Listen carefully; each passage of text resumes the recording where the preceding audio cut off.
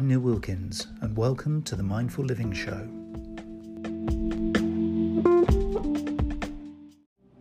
We all want love. We all in this world are desperate for love and searching for love. And we always believe it has to come from outside of us. We keep looking and searching. And yes, we are also so afraid of it. How much time do we spend hiding, protecting, or trying to improve ourselves to be somebody we are actually not? To be better, to look better, to be different, to please. We are non-stop needy for love and attention, non-stop depending on someone else's love and approval. And actually, you are love. We are all born as love. And we live in a society nobody teaches us, nobody shows us how to love ourselves, the basis of all love. And I truly believe that we can learn it. We can learn to love. So I'm joined today by my great friend Sabina, and Sabina has made it her life goal to empower people with love at the heart of everything. Sabina, by her own admission, helps people to find their own inner power, strength, and inner wisdom. She will ask questions such as, do you long for a real connection with others, but there seems to be a failure or gap in the communication? Do you feel like you're not being respected, appreciated, or not truly loved for who you really are? Does it feel that you can't step into your own power? So Sabina is passionately devoted to this subject of love, and she helps people to deeply value themselves and to find out how to communicate more lovingly while still speaking their truth. And this helps to set some very healthy boundaries and be more in flow and at ease with themselves as well as with others. So, probably unsurprisingly, today's conversation is going to be titled Learning to Love. So, Sabina, welcome. Thank you, Neil. Thank you for your welcoming words. Thank you so much. I feel very honored. Let's begin by learning a little bit more about you and your journey. Tell us a little bit about kind of what brought you to the point where you are today. Actually not a psychologist or anybody who studied around this. Life just took me there. I feel like, as you know, I'm coming from the business world, but I feel like in my private life, actually, it has shown me everything what love is not. And in the business world, of course, these things came up with how we communicate, especially I was in the international world, and how we communicate to be understood and to be more successful. And with that passion, I understood more and more about actually to learn the nonviolent communication. But this is not the only way then to say, okay, how do I get to be actually truthful to myself and to speak lovingly my honest, authentic truth while I'm connecting with the most intimate? Because we always get triggered there, mostly. So yeah, life took me there by myself. I had several disruptors in my partnerships. And then one day I said, okay, what is it, what I'm doing wrong here? And I started really investigating. And then my personal journey led me to wake up moments where I finally said, okay, this is what to be, or what I do wrong. And if it works with me, then let's see how it works with others. And I started to train them as a coach, and I could see it was just like magic. I suddenly felt really compelled to give this and provide others with that knowledge. So you talk about wake up moments. I really like those two words because that's quite an intriguing kind of idea, really, that people, if they are awake to those wake up moments, they're almost like little opportunities presented to you to make change, to empower yourself and to do things differently. What kind of examples of kind of wake up moments would people be opening up to? Most interesting ones is the triggers, the triggers we receive. And of course, it's not only the triggers, how we react on them, because when we get triggered, we can only be triggered if something is in us alive, but we don't want to see it. You can call it also our shadow sides. Yeah. But we are oblivious to our shadow sides, of course, unless we do really some shadow work, which of course I also did. But then we go immediately into the trigger. I will call it in a relationship, I would say, well, it's a ping pong game. I go into defense or I go into attack. And you, of course, do the same. So then we go into this ping pong back and forth, but we actually never reaching anything.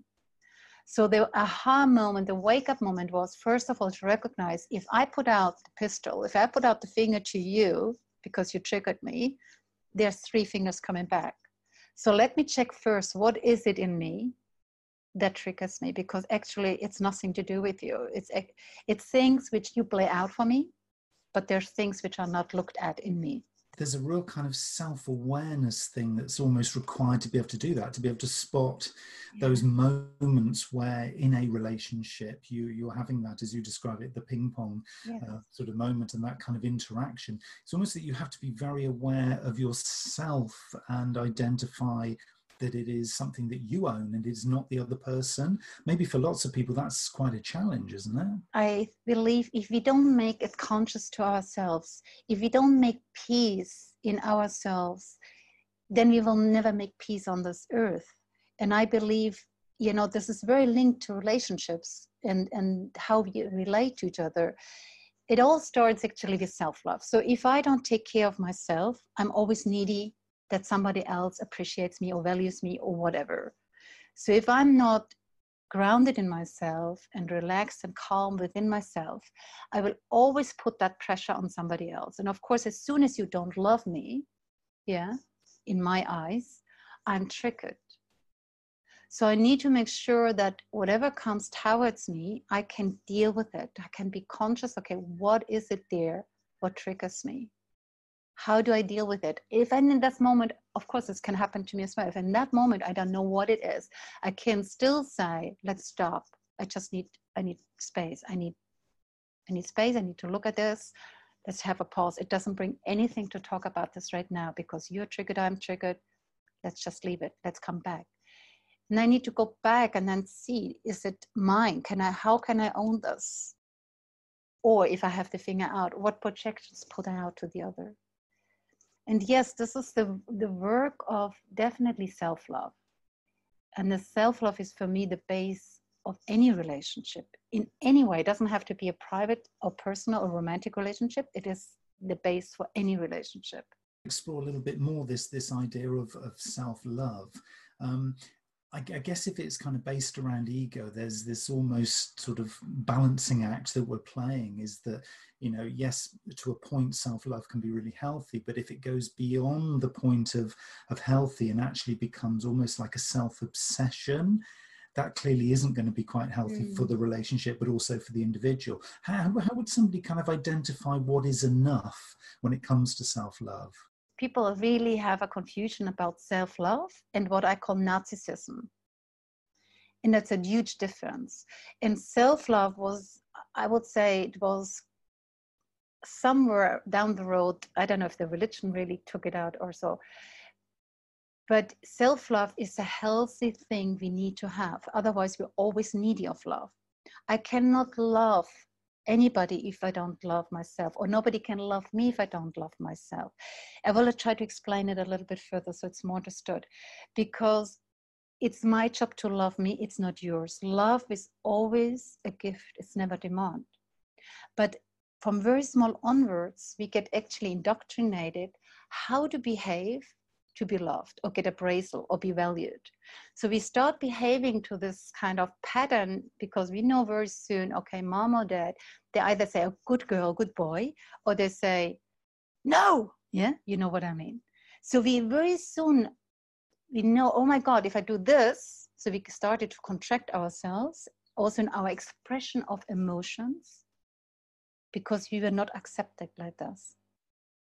So we learn this pattern and then we become adults. Unfortunately, we meet other adults, we keep trying this pattern and the other adults have different patterns. So it doesn't work the same way as it does with our parents. But we keep pushing. And if you look around in the world, we have this demand of love everywhere. Just look at our society.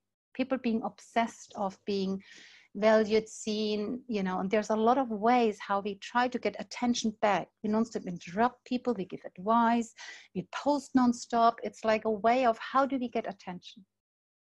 But the first way to really get attention and self-love is to ourselves. And that's, of course, a path to build up. But I cannot ask anybody or demand to love me.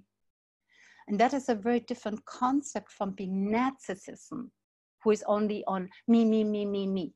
The way you sort of describe this there is certainly when it comes to something like social media, and when people are almost sort of clamoring for the attention, they're desperate for additional followers, they're almost looking for that gratification coming from the outside world. Whereas I think what you're talking about when you talk about this kind of inner peace and this kind of self-love is that it's not something that comes to you. Actually, the whole experience and the whole perception of it is something that comes from within you. Yeah. So that love doesn't actually arrive at your door from somebody else, and this kind of gratitude and this gratification doesn't come from the outside world. It comes from actually within inside you. And the idea, I think, from if I sort of interpret you right here, is that it's already in there. It's your task and your journey to be able to kind of tap into it and let it come out. Is it, have I got that right? Is that the right way around? Yeah. I mean, you can use a very simple exercise with it or example. When somebody's nonstop needy, I try to do this now with you. Imagine we're in a relationship and I would be absolutely needy of your love. And I would just go and go, because one day, that was one of these wake up moments you asked me for. I realized that what I was doing in my life was actually this. Love me, love me, love me, love me, love me. Yeah. So imagine you have somebody as a partner and sitting in front of you doing this. Love me, love me, love me, love me, love me. What would happen even unconsciously to you if you have somebody in front of you and doing this nonstop? Love me, just love me, love me, love me, love me, love me. What would happen to you energetically? You can feel it already in your body. Well, the barriers start to come up. I start to distance. There's a resistance and yes. So the energy kind of goes in the opposite direction. Exactly. And that's really cute. That's a perfect example, because that's what happens most of the time in couples when they meet, and unconsciously they don't even know what's happening to them. That one is pulling back, but they don't even know why, what's happening. And the one who is needy, they go even more forward to grab you. And of course, it comes to probably a broken relationship. But you can also see when both are needy, what happens then? Because you can also see that in relationships. The codependency, when they don't, they fight nonstop, but they're nonstop together. They're maybe 20 years already together, but there's nonstop fighting. And you say, why on earth are these together? Because it creates codependency, that they're feeding from each other in their needs. Otherwise, it would break away. So this will just repeat over and over and over again unless you stop that game and you start watching, saying, okay, where on earth am I so needy in love? And how can I fill that in myself? Because it's not up to you, Neil, if I would be your partner, to fill it in me. I need to do this for me. It's my responsibility. And then this groundedness and the peace comes from within. That, I'm guessing, really comes from kind of openness in communication, because if the way you sort of described that example was very much almost like a one-way flow of communication, where the needy or the victim in the relationship is kind of, hankering for the attention, hankering for the love, and it's a monologue. It's not a conversation. It's not a dialogue. It's not going in both directions. So I'm guessing the natural kind of progression of that is that you can only really be successful in a relationship that is going to be sustainable and that would work by having a dialogue. And it really is an open, authentic communication in both directions. Yes. And even if that is existing, and of course it's always important that we speak there in a non-violent communication way. So it means I'm not pointing the finger, you do this to me, because nobody does anything to you, in case I'm allowing it, right? But if I need to say something and express it to you, what really triggers me, or maybe I'm not happy with, because of course we have different values, we have different perspectives, we have different ways of looking at life, even so we are in love.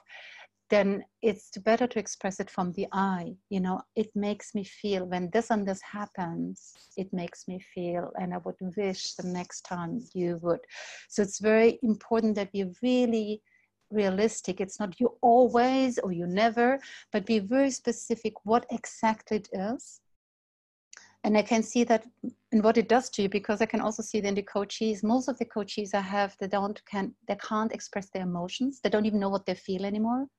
It's all here. And they're in kind of pseudo feelings, which are not existing. They're made up by mind. So I help my coaches come back to really feel what they're feeling, because our bodies are a messenger. It says what we really feeling. And then that makes the authentic communication, because of course, if I make up it here, it's not real, and the other one can feel it energetically. But if I speak from the truth, this is what it makes me feel, and I wish the next time you would do this and this and this, then it would make me feel better. But of course, that's not a demand. It's never demand. It's only a wish. And it has to be communicated like that, because otherwise it's, again, a demand and it's a pressure. Yeah. And I also would say, Nia, there's always moments where we don't have an answer. And there's moments you could go on and on and on, on a topic between two people. But my biggest question there is always, okay, do I need to stay? Am I right? Or do I let go? Do I want to be happy, or do I need to be right? And my question here, when I feel like, oh, I want to hold on to this, then I ask myself, what would love do now? And love would not hold on to ego. That's quite profound, isn't it? Because I think what we're describing here, it's almost like it's a dance, if you like. I think there's something going on here that's, I think I really really enjoyed the bit where you were sort of saying about the thinking and feeling, and there's almost like there's this really interesting kind of interplay between thoughts and ego and kind of logic, but also at the same time the feeling and the emotion side. So kind of your head's part of the conversation, but also your heart. And so it's almost like there's four things happening at once. So there's your head and your thoughts, there's your heart and your emotions, and then also in the person who you're in this conversational relationship with, it's their head and their heart. So there's a lot of things at interplay here. Yeah. You know, to get this right, I mean, it's going to be about the trust in the other person, that they're going to enter this conversation authentically as well. But how do you kind of create the time and the space to be able to, you know, have this kind of a conversation? Because it's not something you can just either do, you know, as you're preparing dinner in the evening, or just, you know, as you're racing through a busy life.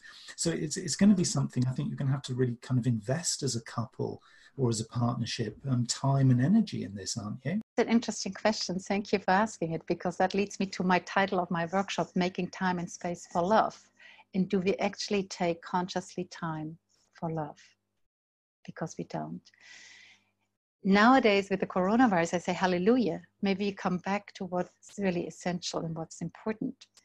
But we had such a stressful life all the time. We're nonstop busy.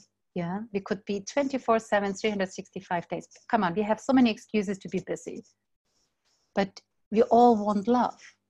We all want love. I haven't met any person who told me, no, I don't want love. Look at the business about love. Yeah, music, books, videos, movies. I don't know. Did I mention that already? So there's a huge business. Everybody wants love. There's huge demand for love. But nobody is actually teaching us how to fill that lack in ourselves. And yes, when you're in relationship, this making time and space for love is first starting with self. That maybe these 5 minutes you say, I'm going into my room, I need to close my eyes, or do meditation for 20 minutes. Or it may be, no, I need to go for the bike. I know you love biking. Or I go for surfing, or I go for a walk in the nature. Whatever it is to bring you down to self. And then, of course, the connection with the other. But we need to fill this one here first, because if I'm agitated from a long day of work and my beloved comes into the room and I'm frustrated and nervous because I didn't have 5 minutes for myself to breathe, the first thing I do is, right? So we need to take the responsibility back here It's not the other that I expected him to do the dinner and to make everything beautiful and then expect me with a romantic smile. No. I have my responsibility first to calm myself and ground, because maybe the other one is agitated in the same way. So let's take space and then find again. So it's an investment. It can be as short and as long as you wish. But yes, it's a daily responsibility to check in with self. It's like it's a process, because I think there's a danger with this kind of a topic, that because I suppose for lots of people, they would see it as quite subjective. You know, it's something that you can't really see and you can't pick up and you can't touch, but you know it's there. It's quite subjective. I think, but there is a real practicality to it. There are steps that you can take. There's time you can invest, as you've described it. I mean, to me, a lot of this comes back to, you know, lots of these kind of ancient wisdoms, what you might term sort of universal truths, you know, and it is all about, you know, some really kind of fundamental building blocks, isn't it? Describe a little bit about, when you talk about workshop, kind of what kind of things would be involved in the kind of the process of doing this? Universal truths, or the biggest step, is what we all have lost and we don't get taught, is to listening to ourselves, to our heart. We get so much pressure from small on to live here, to behave correctly, to do this correctly, to do, you know, it's full of indoctrinations of what we're supposed to do as human beings, depending on where you live, because every culture is different. But the real truth only resides in your heart, and your heart is the only one who can really say what's really necessary right now. And to feel the heart, we need to be able to feel our body. But we have lost to be in connection with our bodies. We have been cut off here. We live here most of the time. That's why people can't feel them anymore. So what I bring in my workshop, as well as my coaching, to bring people back to their heart space. Because when you live in a relationship, the only way to live in a relationship is being in the heart space.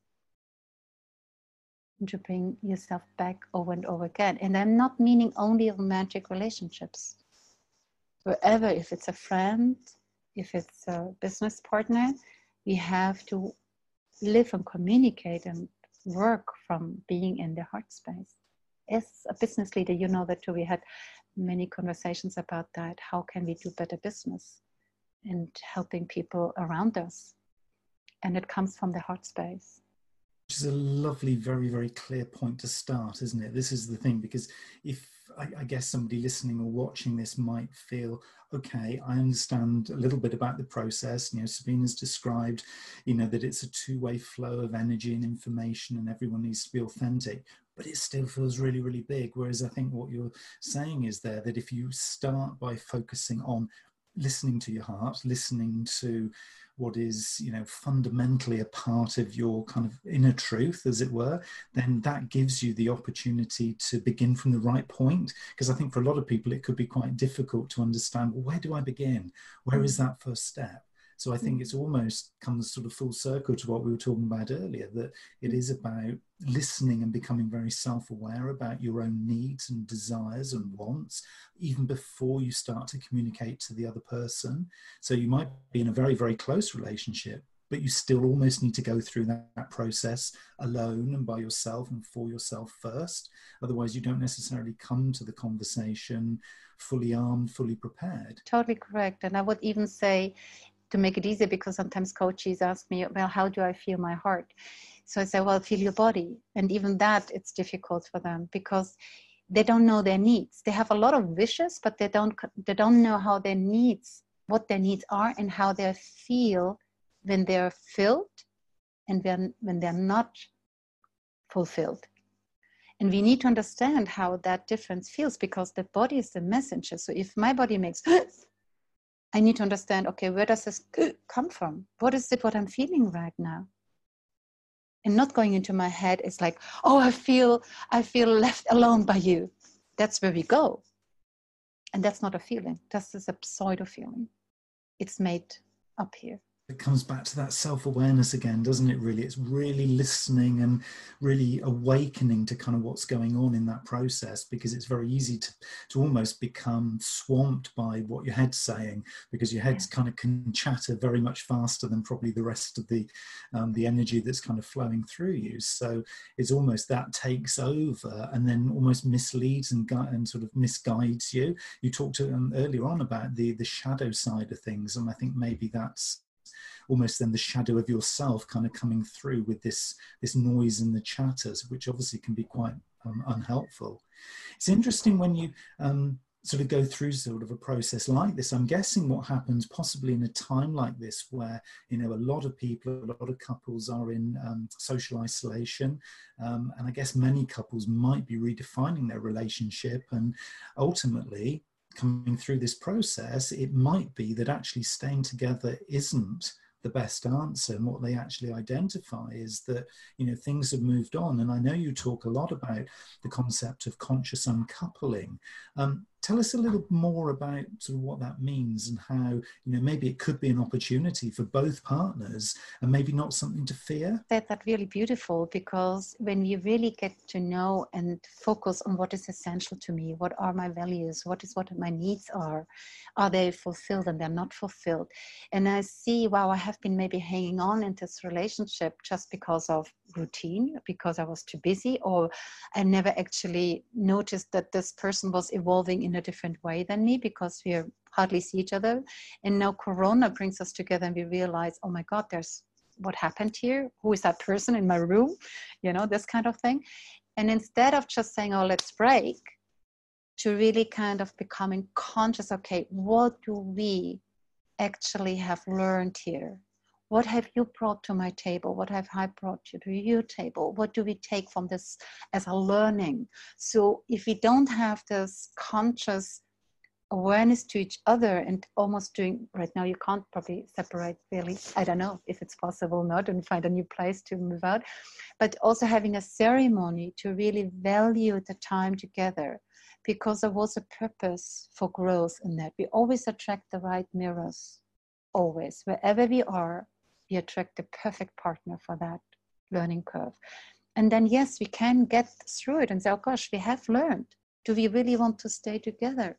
No, let's move, you know, it's good, it's fine, but not in anger to close the relationship, not in rage, you have done this to me, you know, this accusing mode, and therefore I leave you, but rather in the mode of what I just said before, what have we learned and where can we take it from here? And it's a beautiful process, you know, then you won't repeat it. Otherwise, you're just going to repeat it somewhere else again. From a personal relationships perspective, could also, I guess, be almost equally applied to a business sense. So maybe, you know, working, you know, within a team at work. And I know obviously you've worked internationally across a whole variety of different sectors and business sort of shapes and sizes. How would a team leader or possibly facilitator bring this kind of love and sort of heart-centered approach into their own teamwork from a business perspective? Worked in Embacom with Meg McCartney around the heart in leadership. And I believe that everybody is able at first to have the trust to open up, because most of the time, unfortunately, still in our society, most people are not having the trust to speak openly about what's really important to them. So to create the platform of an open, heartful conversation is really necessary first. So what is the most essential thing to you? And once people can feel, wow, they actually listened to that, they heard by naming what's really essential to them. And if difficult times, it's very easy because we all care about the same. We care about our loved ones, you know, and so that brings people together, and then say, okay, where do I want to evolve? What my aspirations are? Can they be fulfilled here in this company? Yes or no? Can we create something new maybe? Which possibilities do we have? And if not, how can I maybe help you to move on and connect you with people I know in the network? So we would be doing so much more favor to our people we work with and collaborate with than just being into the plane, okay, then you go out. or I leave this job because I don't feel heard. Just super interesting, because I think what it's identifying is, as yet again, the fact that this all comes from within. So if you're in the right relationship personally, if you're in the right career, if you're in the right organization for work, it's still the same dynamic that's happening, isn't it? It's people relationships, it's being heartfelt, it's coming from almost like a level of a higher purpose and a higher reason for being together. I really liked and really resonated for me the comment that you made about you're never in the wrong relationship, because there's always some learning to be had. It's always an opportunity for gaining wisdom. It's always an opportunity to move more steps on your journey. They might not be necessarily comfortable steps, but they're there for the right reason at the right time. And I think so for me, what I'm picking up from you is that it's very much about kind of trusting that you're in the right place at the right time. So there's this more kind of holistic thing going on. And yes, it's about people relationships, but it's also about the relationship you have with yourself, and kind of just trusting that at all times you're in the right place, you're in the right space. What is it that you should be learning? And even if it's not something that's immediately obvious, there is something there to be learned at every point, in every step, in every stage of your life. And I'd like to add something there, because you asked me about one of my aha moments, my wake up moments. One important step to know that you're always at the right place at the right time, to embed this trust in you, is that you really, really 100% learn to walk your talk. Because if you don't walk it yourself, and you're the one who knows first, oh, well, this was a little white lie, you know? You can always have these excuses, well, just this time I'm stepping over this boundary, or just this time I'm just lying a little bit. No, I didn't really do it. It was just like an excuse. You know, if you don't walk our talk, you can never really start building this trust in ourselves, nor, of course, energetically with somebody else, because energetically they feel that. And that happens when I coach parents with their children as well, because they want to set boundaries, but then they're the first ones who step over them. Wonderful way to bring that full circle back to where we started. If somebody is now, and I'm sure there'll be a lot of people watching and listening to this now, very intrigued and looking to find out more, and probably self-questioning and beginning that sort of desire to look at their own kind of scenario and situation, and to kind of awaken, I guess, you know, some of those opportunities inside. How do they contact you? Where would they find sort of more information and support from you? My website is www.sabinarodemaker.com. And of course, I have also my Facebook page and a YouTube channel, but I think the easiest bet is to my website. I've really enjoyed this conversation, and I'm sure a lot of people listening have gleaned a lot of information and ideas. And yes, I think you may well have changed the paths and the journey for quite a few people as they've been listening to you. So thank you very much again, Sabina, for your time today. Thank you for that interview. And I just hope, and you know that is my biggest wish, that we make peace on earth when we start making peace among our human relationships. And that's what I really truly believe. Thank you.